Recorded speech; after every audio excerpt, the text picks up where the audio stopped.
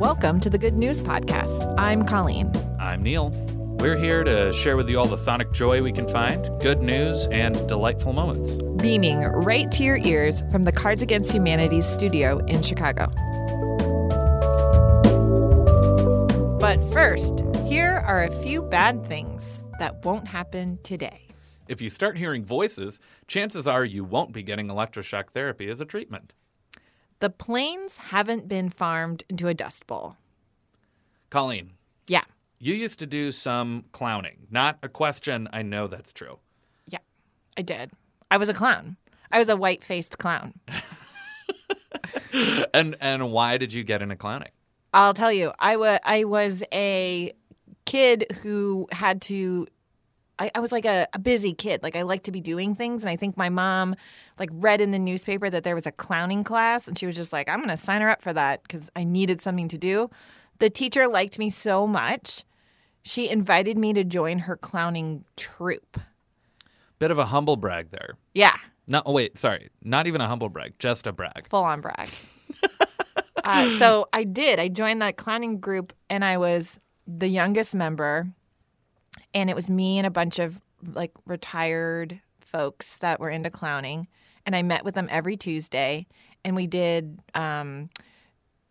parades, we did performances. We didn't do birthday parties or anything. That was beneath us. Oh, good. Right. Yeah. So and you have to have standards. Totally.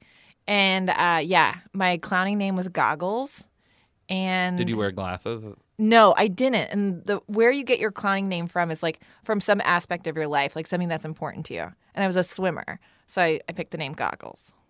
That's cute. But it's highly embarrassing because the pictures are horrifying. No, it's not embarrassing. I think clowning is very cool. And I've got a friend named Dean Evans out in L.A. who clowns, and he is super good at it. I spoke with him and asked him to clear up the classic rift between mimes and clowns.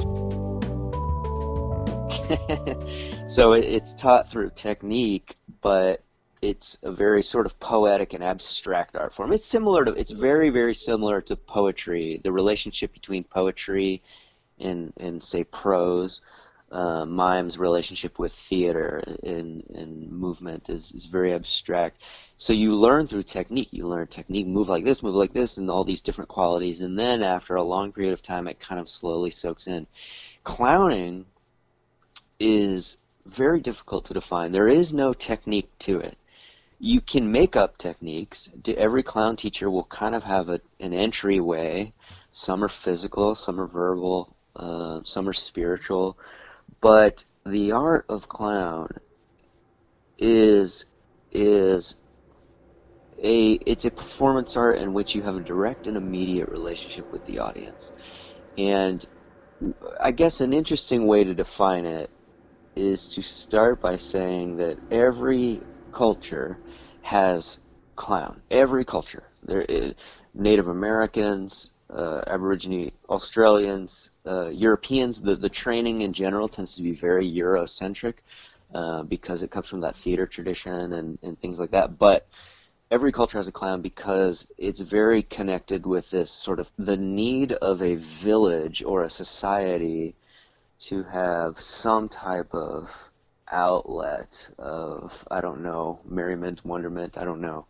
So Kaput, for example, was actually based on these Native American clowns called the Kashari, and our costumes were based on them. It looks like a very contemporary costume. It's a black and white striped costume with the antenna, and it looks very kind of contemporary, but very, very ancient. The Kashari, for example, were clowns of the Hopi and Zuni tribes of this kind of southwest. Their sort of tradition, the Kashari and the shaman, the healers, were one and the same. The sort of village healers or shaman, they were also the clowns. And it was kind of a sacred process, but they would essentially go into the mountains. They'd put on these costumes so they weren't recognizable, come down into the village, and do a type of clowning that's more satire, which in the Eurocentric sort of view of clown, that's called bouffon, which I also do, which is related to clown, but it's a type of satirical clown. Contemporary example would be like when Stephen Colbert, when he was doing Colbert, when he was like a right-wing sort of character. That would be like contemporary Buffon, sort of satirical, kind of a satirical fool. Kaput was sort of based on that idea of a kind of sacred clown coming down out of the mountains, unrecognizable as a human, and creating a shared experience in which you took problems from the society, the village, or whatever, and mocked them and sort of put them on display in a way that was accessible and enjoyable. And, then after the show, people go, oh, wait a second, I do that. Much the same that satire, serves now. Satire is really hip now. I feel like I know so much more about where clowning came from. I'm glad I was a part of it. Me too. Next time you see a clown, give them a high five or something. Yeah, don't be afraid of clowns. Clowns aren't scary. Are they? I think they're a little scary. Come on, really? I think clowns are frightening. Why? What is it about clowns? Thanks for listening. Do you have good news? Great.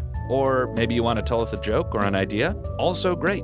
Email us at goodnews@cardsagainsthumanity.com. Or leave us a voicemail at 773-217-0156. You can also tweet us at The Good News Pod.